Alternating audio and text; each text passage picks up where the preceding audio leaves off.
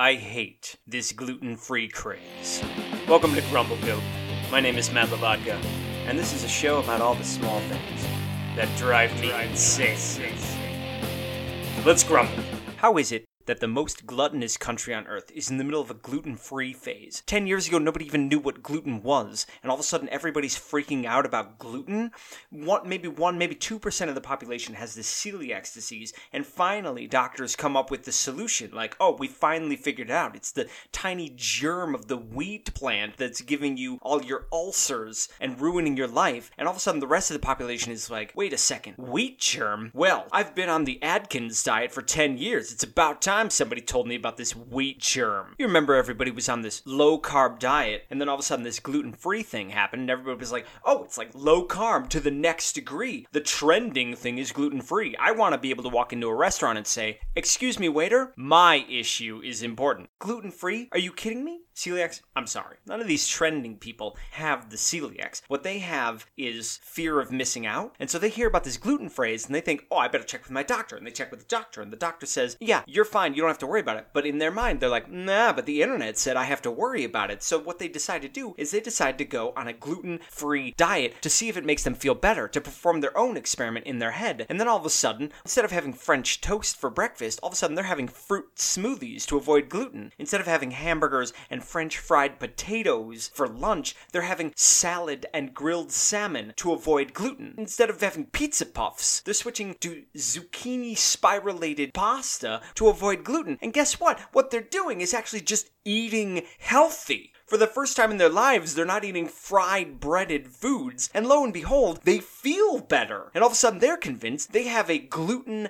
sensitivity. It's not celiacs, but my body is sensitive. All of a sudden, there's a huge billion-dollar market that comes in and puts labels on everything that's gluten-free. Suddenly, you have gluten-free people saying, like, well, I can't have corn chips unless they're certified gluten-free. You can't have a chip where the only ingredient is corn and sunflower oil. You can't eat it because it's not certified as gluten-free. My own mother will go out and we'll try a Chicago-style pizza, and she'll be like, well, I can't have pizza. And I'll be like, well, they have salads on the menu. And she'll be like, well, I'll just eat it without the crust, and it'll be fine. You know what a Chicago-style pizza is. It's basically a bread bowl of tomato sauce and mozzarella cheese, and she's scraping the spoon across the crust to dig out the tomato sauce and cheese. I'm pretty sure that doesn't abide by cross-contamination standards, but I'm no expert. I hate this gluten-free phase, and that's the grumble. Grumble, grumble, grumble, grumble, grumble. What? Grumble, grumble, grumble, grumble, grumble. What's got your goat? For the latter half of the show, we'll bring in my better half, Veronique, for an unpretentious look, and a segment we're calling What's got your goat? How do you like bread? Oh, well, I love bread. I pretend I have a gluten allergy sometimes because I don't want to order the croissants when I get my coffee. You pretend like in your head? Yes. Or you say out loud to Nope. the person. You just, in your head, you're like, this morning, since I'm craving the croissant, let's pretend I have a gluten-free allergy just to myself. Yes. And then what do you order? A croissant. Have you ever pretended that you had a stomach virus and so you couldn't eat something? No. Then why pretend that you have an allergy to gluten? Because it's so good. Did you ever pretend you had an allergy to chocolate? No, but my mom pretends that she has an allergy to chocolate and Does blames your mom- a lot of things on chocolate. Oh wait, so she eats chocolate. She eats chocolate a lot. So she has an allergy to chocolate, So she says. but she eats chocolate. Yes. And then she just blames things on the chocolate. While ranting and being very upset and angry about it. Do you think that anybody that has a gluten intolerance is lying that they have a gluten intolerance and eats gluten and then blames anything that goes bad on the gluten? Sometimes. Yes, for Okay. sure. A lot of people don't know what gluten is, and it wasn't until I was watching the British Bake Off that I actually realized through them talking about how gluten is made that I was like, oh, that's gluten. Mm-hmm. What is it? Well, at least when the bake is... Oh, that was bad. So there's a point when you're making dough that they pound it out. And so as much as you can fold it over and work the bread, that's increasing the gluten. Okay, so you really want to crack that wheat germ, and that makes it rise more? Yes. Okay, so that would make the bread fatter. Well, yes, but like... The bread needs the gluten. So the bread needs the gluten to rise, and so the baker needs the bread. Yeah, I think, yes, they have to knead it. They gotta, work it out. So, right now, I'm hearing gluten-free a lot. You know, what happens is that they go into the restaurant and they say, I have a gluten allergy. Do you have a separate gluten-free menu? Oh, how often is that question asked? All the time. When was the last time somebody walked into a restaurant and said, do you have a peanut-free menu? Never. I've never heard that. If you're a vegetarian and you walk into a restaurant that serves meat, you don't say, do you have a specific vegetarian menu? Right.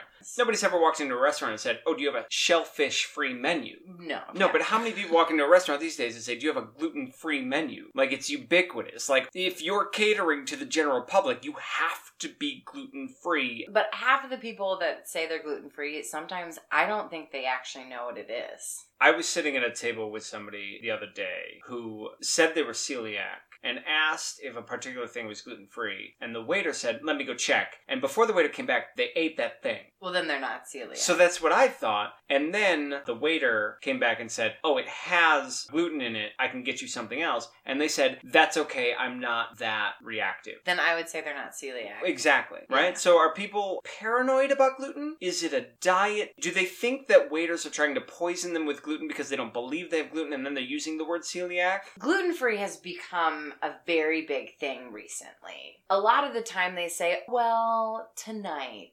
Or they'll say, oh, well, if it's in it, it's okay. I'll pick around it. Yeah. But if you actually have an allergy, that's not possible. Because nowadays waiters have to say, oh, well, the french fries were fried in the same oil Right. as breaded chicken. Right. And people will be like, oh, that doesn't affect me. Right. I'm under the assumption it's a diet fad. If you don't eat bread, yeah, you're going to lose weight. Bread just for women, or for men too, it depends on your body type. But specifically, I know for me, when I have bread, I puff right up. Okay, but this is different than the Atkins diet, right? The Atkins diet was avoid bread. This is avoid everything that bread has ever dreamt of. Yes.